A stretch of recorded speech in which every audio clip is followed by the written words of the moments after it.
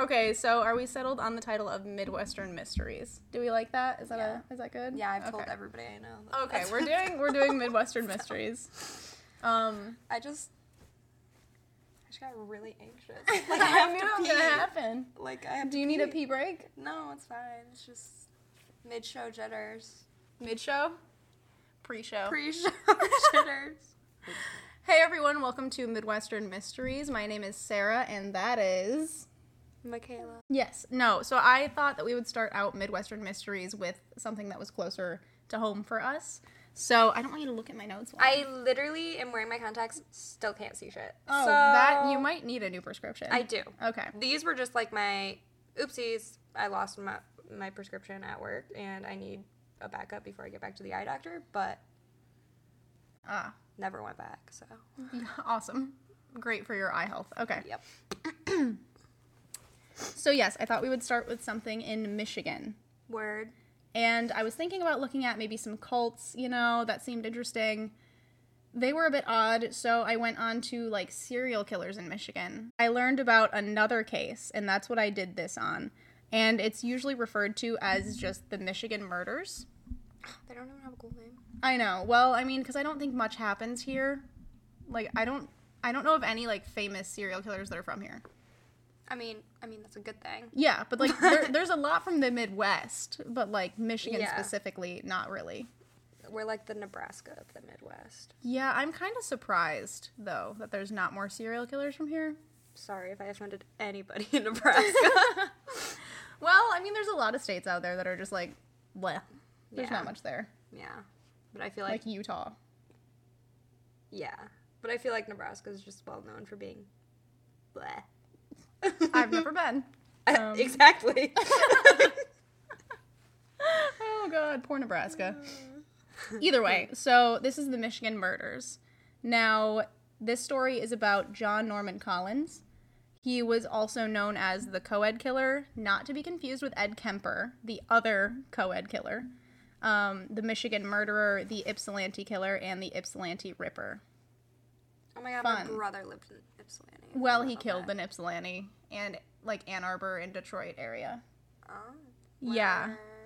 Yeah, so... He was accused of murdering 7 young women from the ages of 13 to 21. Holy. Mm-hmm. And they're quite gruesome. So I'm just going to say, right now, content warning, all trigger warnings, they're a bit rough. I was kind of surprised, to the extent of how gruesome these are. So, yeah, good luck for you. I'm scared to leave for work in the morning. I have to walk out to my car tonight. To go home. I'll walk you to the door and watch you go to your car. My car's all the way over there. There were no open spots.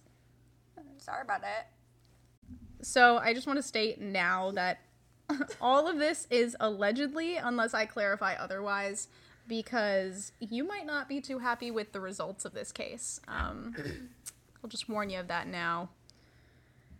So we'll just start with his childhood.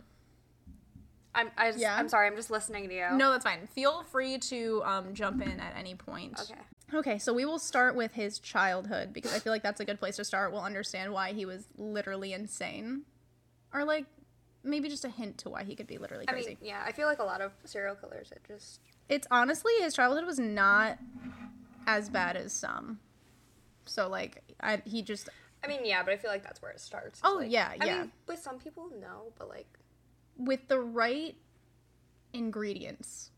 Yeah. Yes. Yeah. Yeah. A predisposition. Oh my God.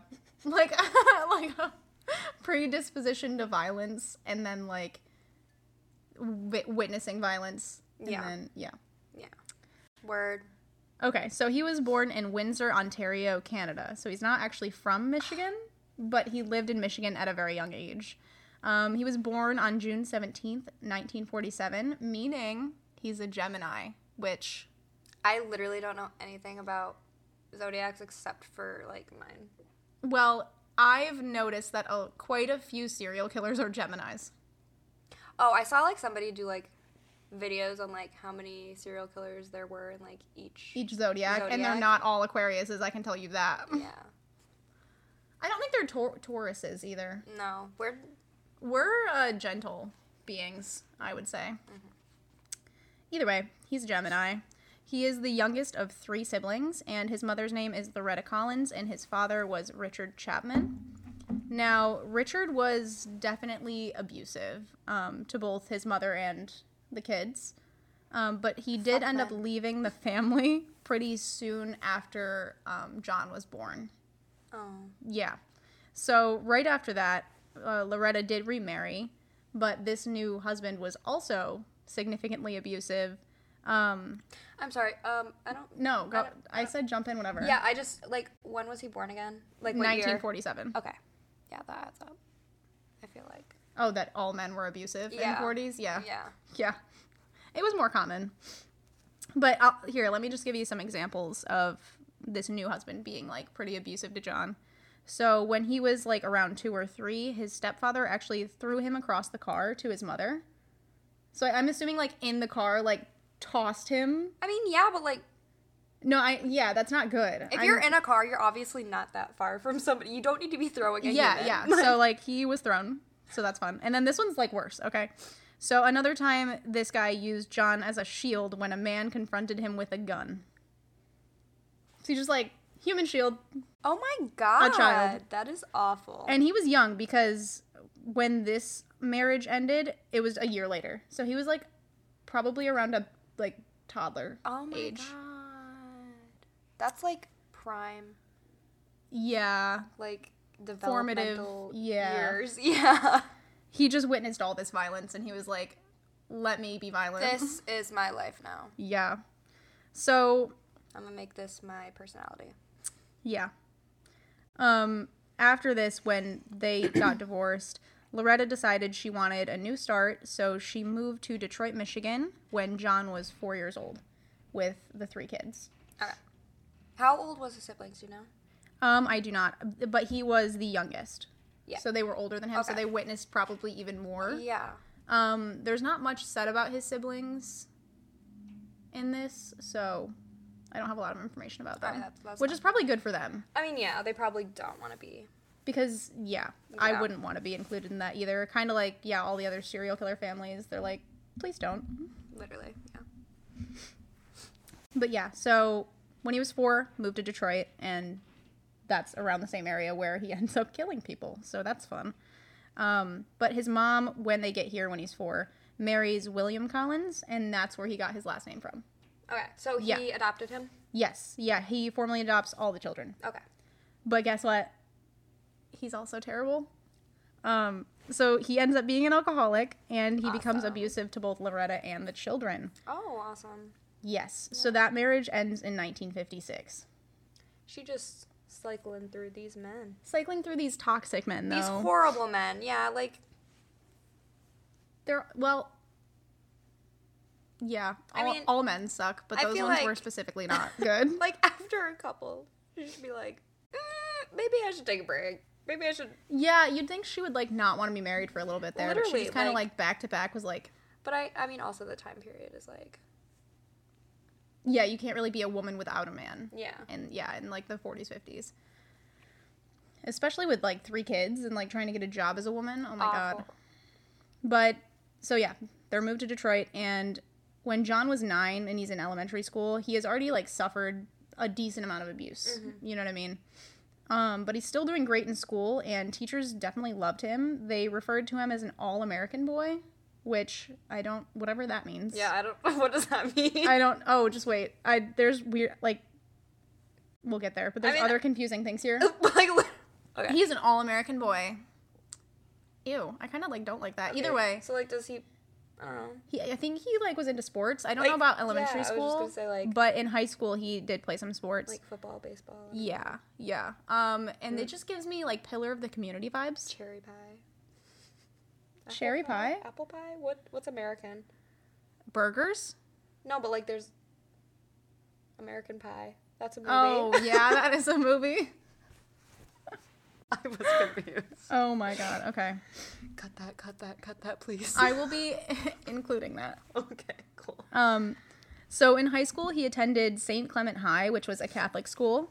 So that's awesome. That proves that Catholic school doesn't help serial killers. And he graduated as an honor student at the age of 18. And an honor student. Yeah, and he was the tri-captain of the football team. Do you know what that means? I don't know what that means. I don't know what tri-captain is. I There don't are 3 either. of them? Maybe? Hold on. We sound like stupid girls right now. Well, like, just wait, because let me just keep listing while you research. Okay. So he was also the star pitcher of the baseball team. Is that like an official role you get? Okay, so tri-captain means he... a lot of people probably know this. Means that he was captain of all 3 seasons of sports. So like 3 years. An athlete was a who captain. is the captain of all 3 seasons of sports. All 3 seasons? Of sports. Just sports. Either way, But I feel like, okay, I'm still confused. there's 4 seasons. Yeah. Well, like, but 4 seasons in 4 years is what you're saying? Yeah, I mean, Yeah. I think so. So maybe he was only the captain for 3 years. Maybe he was only on the varsity team for 3 years. Oh, yeah. Because usually you start on the JV. Yeah, you're usually at JV for like 2 years, I thought. I was only on Just JV one? for... Yeah, but you're good. I was only on JV for 1. For cheerleading? Yeah, and I was actually on varsity for competitive. All 4 years. Okay. Either way, We only had 1 team. this another thing. He was president of the C Club. Does that mean anything to you? C as in SEA. C, the letter. I looked it up. Literally I don't means know what it is. Absolutely nothing. I like couldn't figure it out, but President of the Catholic Club? Oh my, that might the Christ Club? Mhm. Yeah. Probably. Okay. We went Oh. to public school. Yeah. I'm also going to include all of the sources. Yeah, no, I'm also going to include all of the sources in like the description of this because it's too hard for me to try to explain where I got all this information. But they'll be linked in the description. She cites her sources. Well, I have to legally, I think. I don't want to get in trouble. She does APA style. No. I really hated doing that in 11 college. point font. No. Okay. So, yeah. So, that's his high school career. Graduates as an honor student. He's doing real good, man. And then he goes to college. So, he attended minute. Central Michigan University. Oh, CMU. Yeah. Yeah, no, and then he transferred to Eastern Michigan University. That's where my brother went. And Oh my god, no he didn't. Ypsilanti. Yes, he did. Eastern. He killed so many Eastern students. That's where my brother went. That's where my sister went too. Oh, Both only went for a year. but still, they were at the same campus that he abducted women from. Just wait. I Just mean, wait. yeah, but it also was 20. It wasn't. No. that- I'm not saying like they were there in the 70s, 60s. My mom wasn't even born yet. In the 60s. Okay, Sorry. you're fine. I just got way off topic. No, I want to be able to do that. I think that's what makes podcasts fun. Is like banter. I want to share facts about myself. Yeah. Okay. So he transfers to Eastern and he joins a fraternity called Theta Chi. I had to look at how to pronounce that because, I don't know anything about No. fraternities. but yeah, so he joined that fraternity. He also did some modeling. He was in a bodybuilding magazine. Everyone referred to him as kind of handsome. Like he wasn't ugly. So, like, he's a Ted Bundy. Yeah, but like I think he looks not cute. But it's because I know that he killed people. You think Ted Bundy looks not cute or him? Both of them. But it's because I know they killed people. Yeah. Yeah. Either way, he's pretty tall. Ted Bundy was never cute. I agree. And if you saw, I can show you John Norman Collins. Yeah. He's not. I want to see a picture of him. Okay. Let me We'll look him post up. it on the screen right here, making Sarah do extra editing. Oh, I'm going to have to already edit this entire video because I'm going to mess up a couple times too. Ew. See? He's not cute. I mean, wait. No, back. he looks a little bit like Sam Winchester. That picture he kind of looks good. Well, that's the picture that everyone uses of him. Okay, but for the time period, I don't think. I mean, he definitely looks better than Ted Bundy. Yeah, he does. He does give he gives Sam Winchester vibes. I really think. I feel like this is going to be a very controversial podcast because we're going to say some odd things. Well, like I said, I don't find him attractive because he killed people, so. Well, yeah, I mean, that... Specifically women. Obviously, personality goes above looks. Oh, yeah. But, yeah. He's not ugly. I don't think he was ugly. Well, he did modeling, so, like, he wasn't ugly. Yeah. Also, a weird fact that they included is he loved motorcycles in college. That was, like... That's also, like, that's his thing. Okay. Oh, yeah, I can, like, him on a motorcycle... I could see why people were, like, swooning. Yeah. Either way. But his sophomore year at Eastern, his grades begin to drop, he's accused of cheating, and he starts committing petty thefts. So, those are bad signs. Yep. And around this same time... It sounds like someone's driving on the apartment place. Yeah, that was loud. It was very loud, but... Either way, around the same time... He walks in on his pregnant sister with another man. Now, the only way I can, like, understand that is, like, she was pregnant with someone else's kid. Yeah. Yeah. And he was not happy about this. He beat the man until he was unconscious and then beat his sister until she bled, calling her a tramp. So we can already see that he has, like, a relatively unhealthy relationship with sex. Oh my God. He's not doing good. It almost, like, flipped a switch because all around the same time this stuff happened. And that brings us to his first victim on July 9th, 1967. 19-year-old Eastern Michigan University student Marie-Therese Flestar goes missing. So it's, like, all around the same time he just, like, goes off the rails. I am flabbergasted that he beat his pregnant sister. Yeah. He has no remorse, and he does not respect women.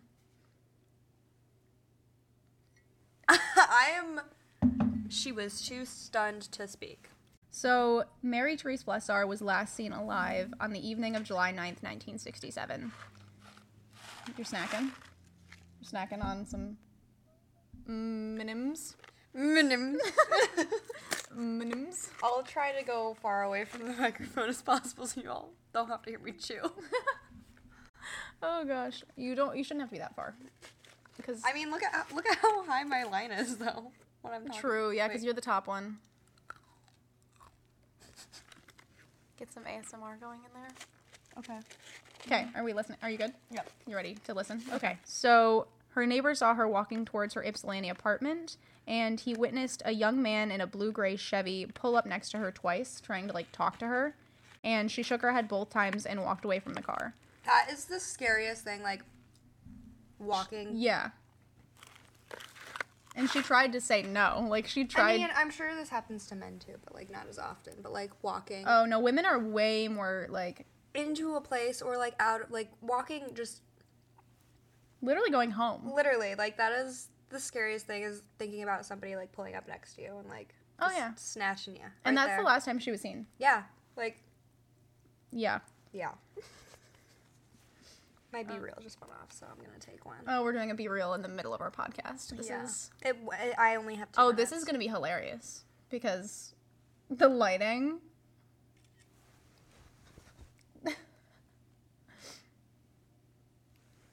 Oh, well, I was not ready for that, but it's okay. Okay, go ahead. So, about a month later, on August 7th, 1967, a nude body of a woman was found by 2 15-year-old boys on an abandoned farm in Superior Township. The body was badly decomposed, as it was, like, summer, and it was about a month later. Oh, my and, God. Yeah, and using dental records, they did identify it as Marie-Therese Flestar. So, the pathologist was able to tell that she had been stabbed approximately 30 times in the chest and abdomen. That's rage. That's like... It's almost like a crime of passion. Yeah, but I think it's just a hatred for women. Yeah. But, don't worry. This is the worst part. Don't worry, she says. Her body had also been mutilated. This one makes me nauseous to have to say. Her feet had been severed just above the ankle. Her thumb and some sections of her fingers were missing on one hand, and one forearm had been severed from her body. Oh and my just God. wait, these missing appendages were never found. Doesn't that make you feel icky? That does. Like, That just gives me the ooh. They're just gone. He did something with them. I don't think he ate them. He didn't. That doesn't seem like his vibe. It's not part of his MO. Okay. Because I don't think there's missing body parts of any of the other victims. MO. What do they call it on Criminal Minds? I don't know. A behavioral analyst? No. What? I won't think of it. Okay. Just keep going. I'm laughing purely out of nervousness, not... This isn't funny. Yeah, no. Okay. So the pathologist could also tell that there were multiple linear abrasions on her chest and her torso, which means that she was likely extensively beaten before her death. I mean, that really doesn't surprise me. No. With what he did with his sister. No, exactly. Like, and that's somebody... It's like an MO, for sure. Yeah. MO. Police also theorized that she was likely raped. However, due to decomposition, any evidence of sexual assault was no longer present because the body was just too decomposed. Yeah. Upon further examination of the crime scene, though, it did show that her body had likely been moved 3 times in the month before she was found. How did they know that, though? Like, how do they know how many times it's been moved? Well, they can probably see, like, because she wasn't moved very far. Oh. She was, like, in the same wooded area, but, like, had been moved. Oh. Like, I think it was, like, 10 feet or so. Odd. Yeah. I mean, but, like, an animal could do that, right? No, I promise you it was not an animal. Well, why would he move her, like, 10 feet? Well, because he likes to revisit the crime scene. And the last time she was moved to, like, a way more obvious location so that someone would find her body. So he... it happens a lot where, like, killers... They don't want to be caught, but they want recognition. Yeah. Yeah. So, also... Somebody's calling you. That's my mom. You should probably answer that. No, that's fine. Okay. She calls me a lot. I already talked to her, like, twice today. Sorry, Debbie. Okay. So, also, another icky thing. Okay. No, it's not icky like that, but it's icky like gonna give you the shivers, maybe. Okay. Word. So 2 days after the body had been found, a young man claiming to be a friend of the Flessar family showed up to the funeral home that was holding her body and asked if he could take pictures of the body for the family as, like, keepsakes. Yeah, and see, that's a little odd. That is, like, one thing that, like... Why didn't he get reported? Is gonna get you caught. Like, well, no, and, like, this is his first victim, and he killed 7 people. Like, that's definitely, like, a red flag, and if I was working in that funeral home, I'd be like... Oh, and they did report it to the police, because they talked to the receptionist, and the only thing that she was able to say was that he was a handsome young white man. So, like, he never gave his name with short or dark hair. anything. Yeah. No, and he also was driving a blue-gray Chevy. Mm-hmm. Yeah. Adds up. So he asked that, right? And they're like, no, that's not possible. Yeah, that's... And when they said that, he says, what? You can't fix her up enough so I could just get one picture of her. Ew. I would have literally called the cops right then, like... Yeah. No, and also, more ick, he wasn't carrying a camera. Ew! Right? Icky. I mean, even if he was carrying a camera, like, still, But, like, he obviously just wanted to see the body. Yeah. Like, because back then, there weren't smartphones that you could, like, put into your pocket. He would have had a visible camera. Yeah. And he didn't. Icky. About a year later, on July 5th, 1968, a partially decomposed and mutilated body was found by construction workers on an Ann Arbor roadside. The body was identified as 20-year-old art student Joan Elspeth Schell. So she was last seen alive on June 30th, 1968 by her roommate, Susan Colby, at a Washtenaw Avenue bus stop, where she was waiting to catch a bus to go visit her boyfriend. So she didn't realize that she had missed the bus, so she was going to hitchhike. Her plan was, like, to hitchhike to go see her boyfriend. Oh, no. So a red and black Pontiac Bonneville Girl, it ain't stops. that worth it to see the man. I know. So, yeah, no, a red and black Pontiac Bonneville stopped with 3 white men in it, 3 young white men. and the driver stopped and asked, "Want a ride?" Oh, God. Want a ride? No. But she said yes, because Colby, her roommate, tried to stop her from going, but she decided she would anyway. She promised to call her when she got to her boyfriend's house, but after about 3 hours with no phone call, Colby reported her missing. And her roommate described this young man as being around 20 years old, clean cut, with short dark hair that was parted to the side. So, like, the same description that the receptionist at the funeral home gave. Yeah, but very vague. Oh, yeah. That's, like, half the population in Michigan at the time. Yeah. Investigators did determine that she was raped and then stabbed 25 times. These wounds punctured her lungs, liver, and carotid artery. One wound was actually inflicted behind her left ear, and it fractured her skull. Oh, my God. Her throat had also been cut, and her skirt was tied around her neck. And Shell had been dead for several days, but it seemed that for some reason only the top half of her body was really decomposed, meaning that her body was stored somewhere cold where her top half was, like, hanging out in the heat.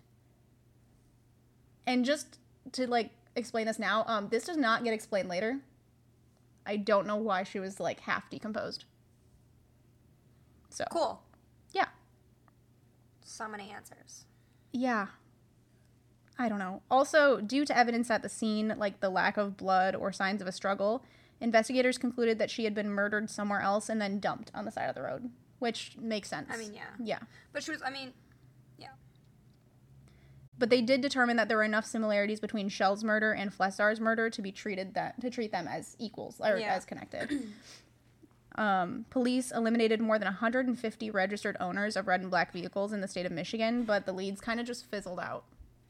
Like, it almost became a cold case. But not really, because it wasn't much longer until he killed someone else. 2 months later, 2 eyewitnesses came forward and stated that they saw Shell walking with a young man along Emmett Street the day she disappeared. And guess who they identified him as? Clean cut. No. Oh. They literally said they identified him as Eastern Michigan University student John Norman Collins. Oh. They said, this is who she was with. This is your man. Like, this is exactly your man. You got him. Yeah, but they didn't, because guess what? But psych. They questioned him, and he just said, I wasn't in town, and they didn't check into his alibi. They're just like, okay.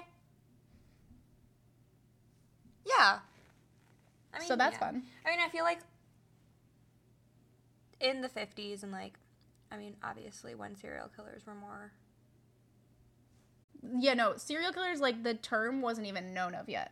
Yeah, but, like, when they were more consistent and there was more of them, I feel like it was just easier to get away with stuff. Because now we have, like, I mean, DNA testing, and there's cases that are, like, getting solved from... And, like, genealogy. This time period. Yeah, no, but they literally, like, had him, talked to him, and he's like, oh, no, I was with my mom. This close. And they're like, they didn't even check, I don't even think they checked with his mom. My mom wouldn't lie for me. My mom would. If, my mom would be like, yeah. It depends on what it's like. If my mom... It depends. I don't think your mom would, because she's like good and independent, and I don't know. My mom just loves me. My mom loves me. You know. Yeah, I know. Your mom loves you. Your mom and my mom are just different people. I guess it really depends on my mom's a little crazy, I guess is what I'm saying. It depends on, like, what the cops would be asking. Like, what are they trying to accuse me of? Actually, my mom would not even think of it. She'd be like, no, we weren't together. Yeah, your mom would do that. Like, no, I wasn't. No. No, that's not right. Oh, God. Because your mom... Yeah, my mom just wouldn't even get it. Mm-mm. Love you, Debbie. But, yeah, so pretty soon after that, so that was in July of 1968. On March 20th, 1969, Jane Louise Mixer goes missing. Now, she had posted a note on a bulletin board asking for a ride to her hometown, Muskegon, Michigan, which is on the other side of the state. Now, do you want to pull out your hand and do the Michigan thing and tell them where it's at? Or do you want me to do it? Can we both do it together? We can both do it. So I'm going to explain. Over here is, like, the Detroit Ann Arbor area on this side. And then Muskegon is... Muskegon's all the way over here. Over here. All the way on the other side. Somewhere. Yeah, right about... I honestly don't know where that general area. Yeah. I do, because it's like right to the lake shore from my parents' house. Oh, so it's on the lake shore. Yeah. Okay. Yeah, it's literally... That's where I was touching, like right over here somewhere. Yeah, there's a Muskegon beach, so... I thought it was like down here more. No. Either way, so she was trying to get a ride to Muskegon, Michigan. But unfortunately, her body was found the next morning, fully clothed. Her body was kind of different than all the others.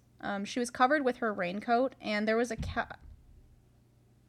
Sorry, my nose I don't know if really that loud. was picked up on the microphone, but that was quite loud.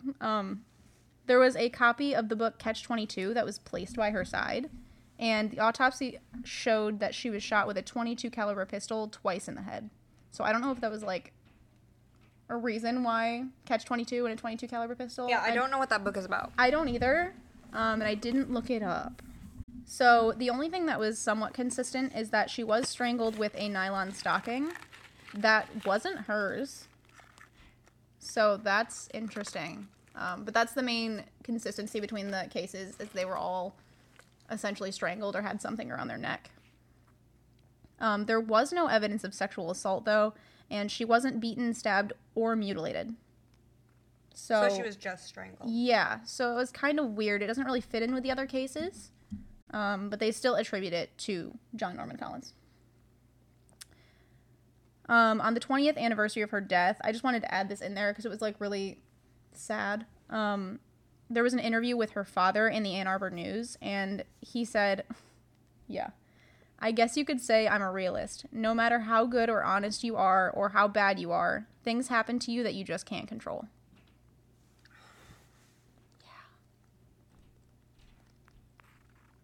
I mean, he's right. Yeah.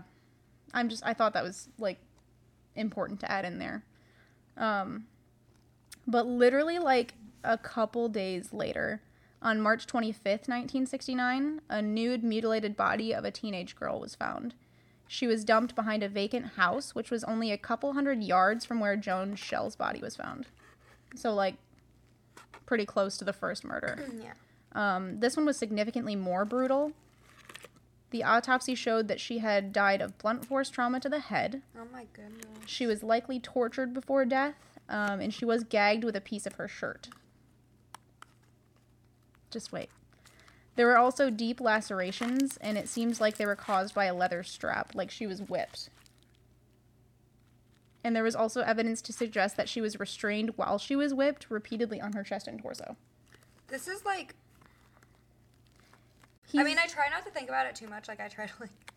Oh, yeah. You, like, disassociate. Yeah, because, like, actually thinking about that and, like, that being a real person and that, like, them going through that... Yeah, before they die? Like, that's your last hours. Oh, just wait. You commented right before the worst part of this one? Awesome. I hate having to say this out loud, but a stick from a nearby tree was inserted into her vagina. Oh my god. Yeah, this man hates women. Like, this is for sure, like, a rage against women. Yeah.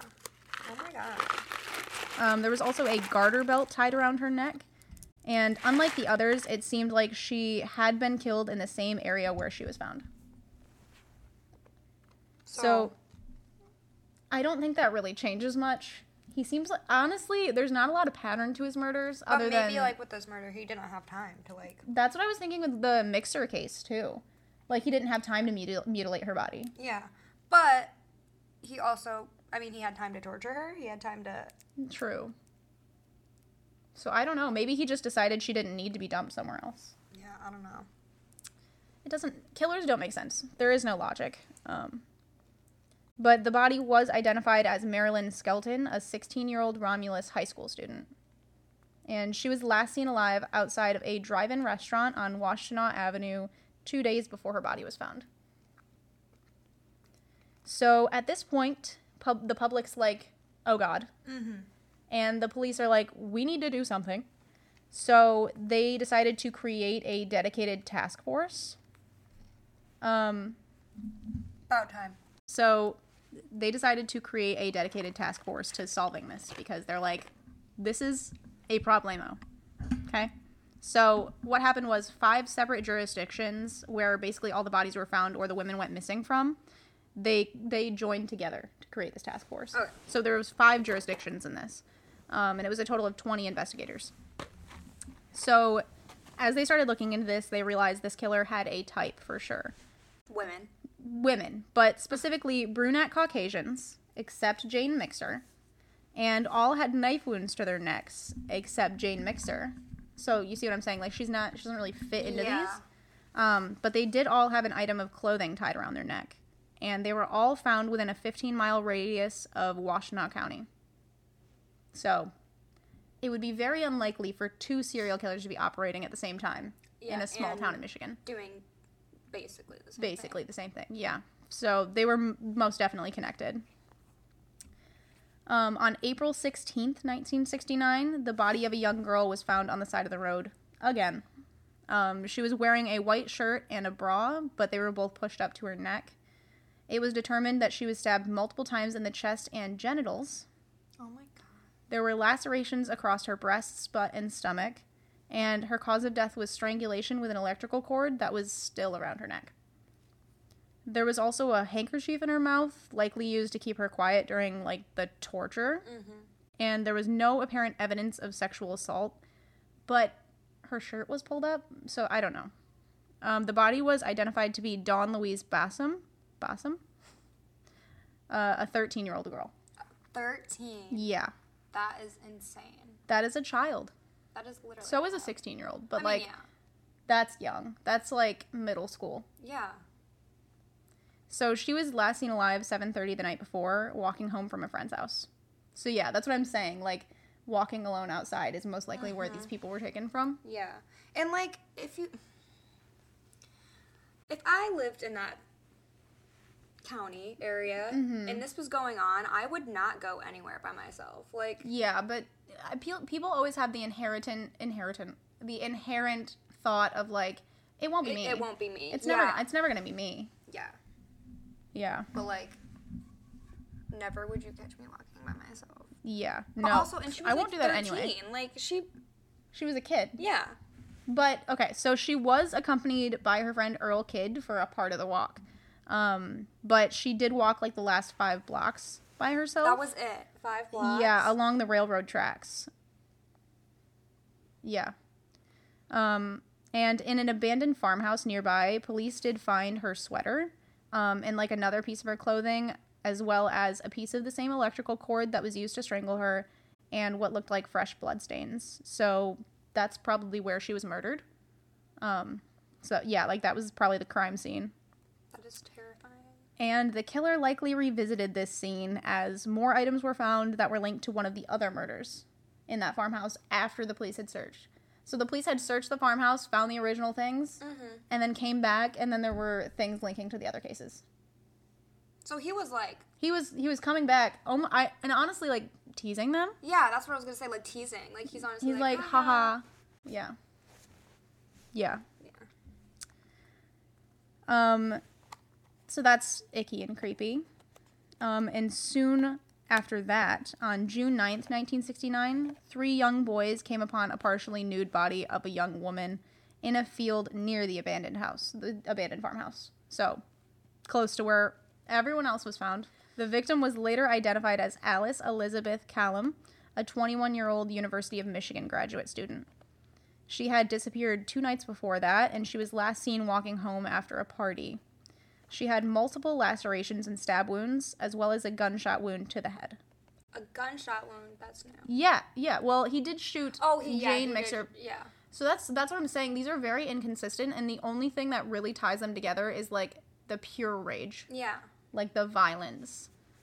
Was it the same gunshot wound? Like, I think the other one was to the head as well. No, like... with the same gun? Yeah. They didn't clarify that. Oh. But guess what? Her neck had also been sliced, and I quote, to the spine. So, that's fun. This is also not good. All of this is not good, but, like, some of these are just harder to say. She had also been raped, but they were unable to tell if it happened before or after death. Oh my god. Yeah, and he did like to revisit crime scenes, so I wouldn't be surprised if it was after death. I literally hate this man. Yeah, and it was thought that he also, when he came back to the crime scenes, did some of the mutilating. Like, it wasn't necessarily when he killed them. That is disgusting. Yeah. So, in July of 1969, after this body's found, the public starts to panic more, which caused the police to work even harder to solve these cases. So, they had a psychic come in, Peter Hurkos. Okay? They literally brought in a psychic. A psychic. Yes. And he did predict correctly that the perpetrator is under 25, was not born in the United States, and rode a motorcycle. He also identified where all the bodies were found and provided information about the murders that was not known to the public.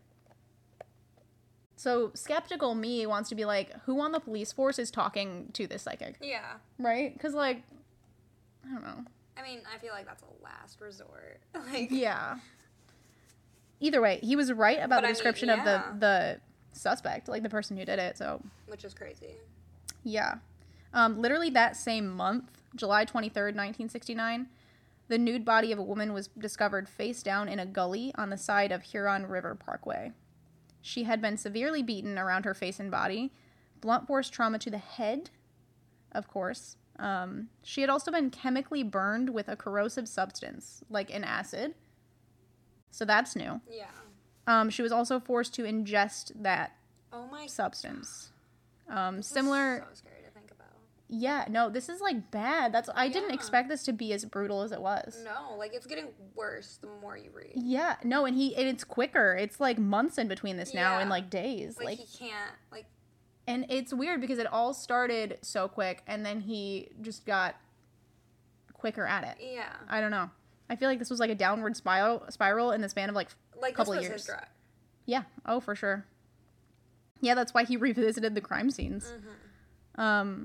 Similar to the other victims, she was also gagged, and she was raped, and her, actually, underwear that were not hers, or it might have been her underwear, that wasn't super clear, but they were inserted into her vagina. So, there's that. There was semen found on these, as well as some short blonde hairs that weren't hers. So that's weird. That gives me the ick. This woman was identified as 18-year-old Eastern Michigan University student Sue Beineman. So she was last seen at a wig shop downtown, and police were pretty sure that the killer liked to revisit his crime scenes, right? Mm-hmm. So what they did, this was actually pretty smart. They placed a mannequin where her body was. So they didn't announce that they found her body. They put a mannequin there. And they had officers watch the area. And around midnight the next morning, an officer witnessed a young man running from the gully, but guess what? They couldn't identify him or capture him. Why?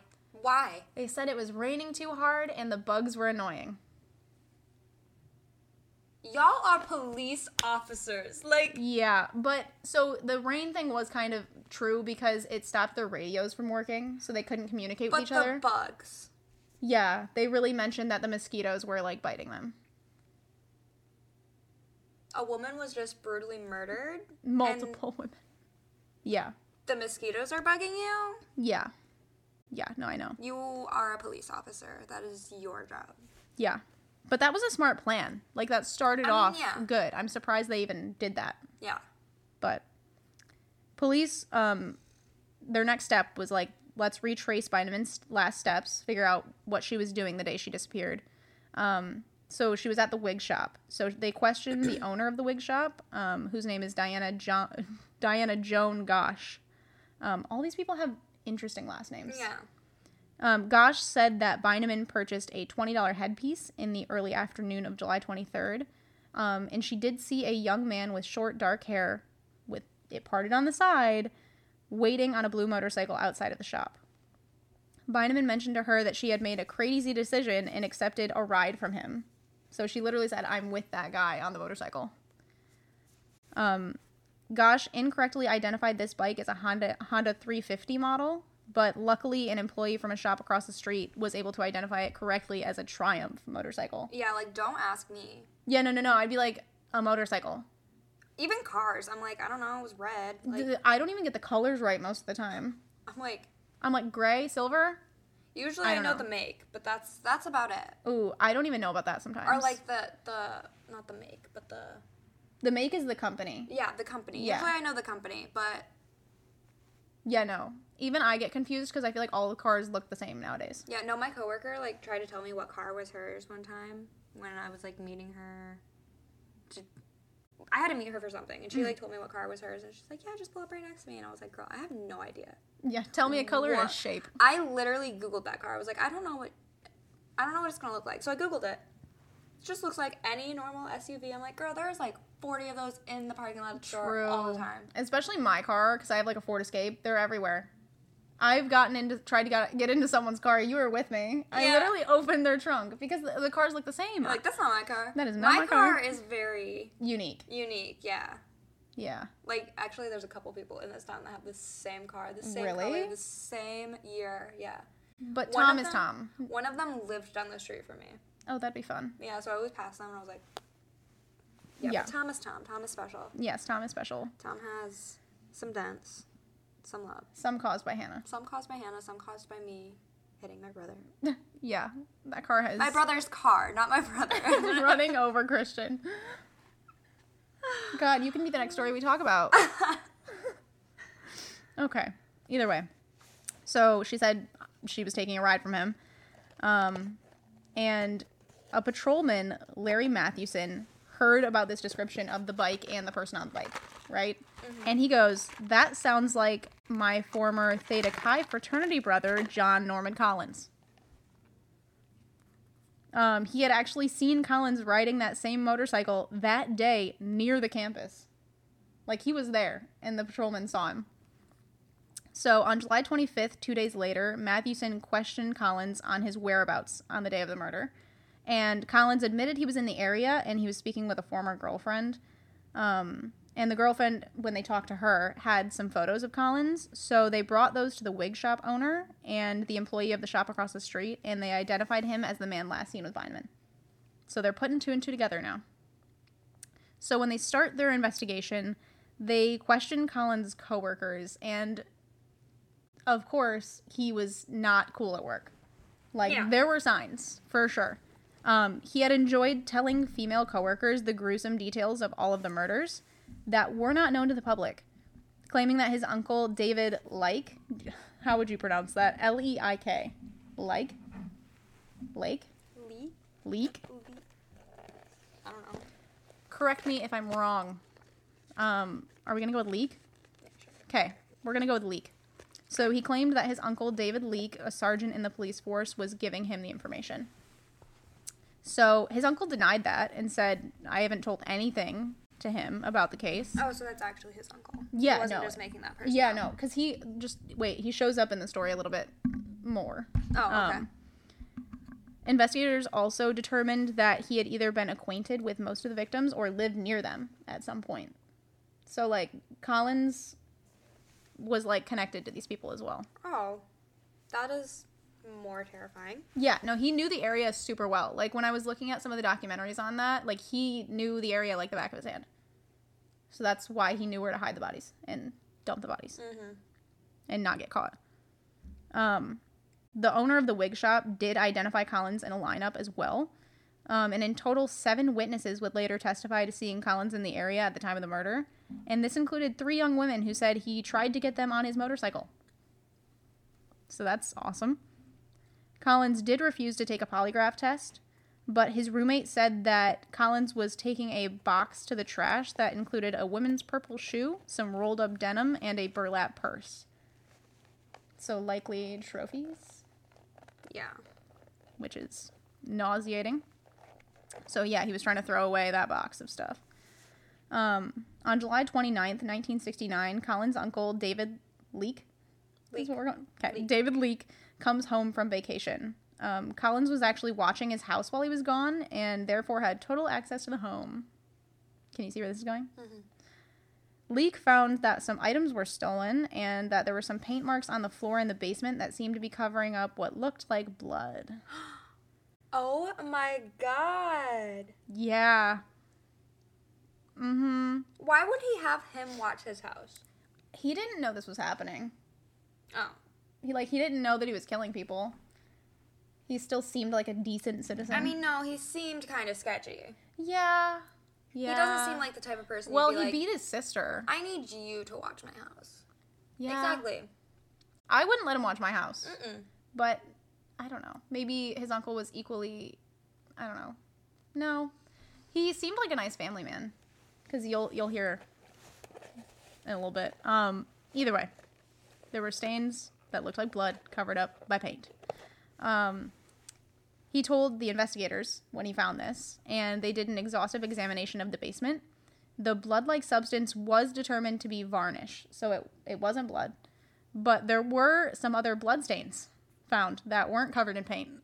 So he missed the things that actually were blood, is what it sounds like. He covered up the wrong stains. He's like, oh, that looks like I made that, and he didn't because it was varnish. Yeah. There were also some small blonde hairs found that looked like the blonde hairs that were in the underwear. Okay, but correct me if I'm wrong. He has black hair, brown hair, right? Yeah. So, okay. So, Leek explained that his wife would usually cut their children's hair in the basement. And that was probably their kids' hair. That ended up, in Beineman's body. The hair on the... Okay, so this hair that they found in the basement was a match to the hair found in the underwear that were placed in Beineman's vagina. So it was those hairs. Mm-hmm. And the bloodstains were also a blood type match to Beineman. So she was likely killed in that basement. In that basement. Yeah. And Leek just has to deal with the fact that someone was killed in his basement. Yeah. Move immediately. Oh, I'd leave. On August 1st, 1969, John Norman Collins was finally arraigned for the murder of Karen Sue Beineman, and he was held without bond, so that's good. Mm-hmm. Around this same time, though, he was connected to a murder literally all the way across the country in Salinas, California. I'm going to sound so dumb. I need to look up... He was connected to a murder? Okay. Yeah. It was for sure him. Salinas? I have no idea. You guys can assume what I mean by that. Either way, guess. On July 13th, 1969, 17-year-old Roxy Ann Phillips is found dead in a ravine in Carmel Highlands with the belt from her dress knotted around her neck. She was also beaten and strangled to death. Her friend said that she was recently introduced to a John from Michigan who stated he was a student at Eastern Michigan University. And guess what? Collins was in the area at the time. He did it. Mm-hmm. There wouldn't be another John from Michigan in that area. At Eastern University. Yeah. In that area at that time. Exactly. So, for sure, I think he did that one as well. So he was only tried for the murder of Karen Sue Beineman. That's frustrating. None of the other murders. And he refused to enter a plea, so a not guilty plea was entered on his behalf. But he was unanimously found guilty on the charge of first-degree murder of Karen Sue Beineman. Yeah, I wonder why. Yeah, and he was sentenced to life in prison, and guess what? Is currently serving his sentence at G. Robert Cotton Correctional Facility in Jackson, Michigan. He's still there? He's still alive in Jackson, Michigan. He's only like a couple hours from us. What? That's where my roommate lives. In Jackson? Yeah. Well, let her know that there's literally a serial killer in prison near her. Oh, I'm sure she knows. I don't know. I didn't know about this case. Jackson isn't a great area. But I didn't know about this case. But yeah, he was never tried or convicted of any of the other murders. And he's like 70-something now. One source. No. There's a whole. Oh, okay. Yeah. My sources are Wikipedia, Detroit Free Press, Radford University, and a couple other ones that I don't know what those are. AADL.org. AADL.org. I think it's a newspaper. Either way, that is the case of John Norman Collins, the Michigan murderer, the Ypsilanti Ripper. That's so frustrating, though, that he was only tried for I'm mad about it. And it was only the last one. Give the others their justice that they deserve. Yeah, and the closure for the families. Literally. Like, these families are just sitting here, and that's why that interview, the 20-year anniversary, the dad was saying that, because he never got closure for his kid. They all know he did it. Yeah. They literally say that. And when asked, they said, we tried him on the case that we thought we could convict him easiest on. Or, we could convict him on. Why not try him for the other ones now? Try him for all of them. Even if he's convicted guilty on one of them. Well, and you could try him for one, and then guess what? Try him for another later. Yeah. You don't have to do it all at once. Yeah. And I don't know. That made me feel icky. Because, yeah, like, none of those families get justice. Literally, they could have done all of them at once. Yeah, no, they could have. Because for sure he did it, and everyone attested to the fact that he was creepy. Yeah. Like, previous girlfriends and everything said, like, he was not great. So they would have believed that he killed these people. Plus, they were all connected. You could tell by, like, the MO of the cases. Yeah, for sure. Just icky, man. But yeah, that was a rough one to research. I'm sure. That's also why, like, I keep putting off researching because I'm like, I'm going to get scared reading this You stuff. don't have to do true crime. I want to. Okay. Oh, I don't know. That was icky. That was icky. But, okay, Teddy, after that story, how are you feeling? How is life? How are you doing? How is it? Oh, come here. Are you purring? Can you purr into the microphone? That is Theodore Roosevelt. I think we both might need to talk to the therapists after this. Oh, for sure. I don't have one, though, so might have to work on that. Lord help me. So we're going to go. Okay, I'm going to quickly do it because the cat is trying to attack the camera. I hope you guys enjoyed listening. If you did like it, definitely leave us a review. That would be great. Please. If you're watching this on YouTube, please not a Teddy, mean one, though. stop scratching. What? I said please not a mean one, though. Oh, well, yeah, not a mean review, but reviews help. And like I said, if you're watching this on YouTube, definitely subscribe. And let us know if you want more episodes. We are. He's drinking it. Okay, well, you can't have Red Bull. We are definitely doing the Midwestern goodbye here. But see you later. See you later.